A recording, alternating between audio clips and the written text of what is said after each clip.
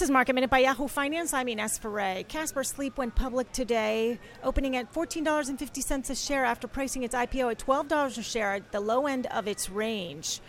The company's stock today is soaring. Boeing is in the green today after the FAA chief in London commented that the MAX certification could come in the next few weeks.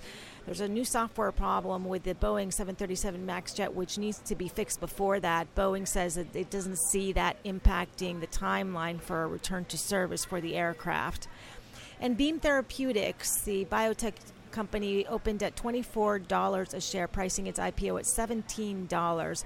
The company was founded at 3 years ago and works in the area of gene editing. And finally, SpaceX, a private company that was started by Elon Musk, is likely to spin off its Starlink business. Its Starlink business is its satellite business, and perhaps pursue an IPO for that satellite business. For more Market Minute news, head to yahoofinance.com.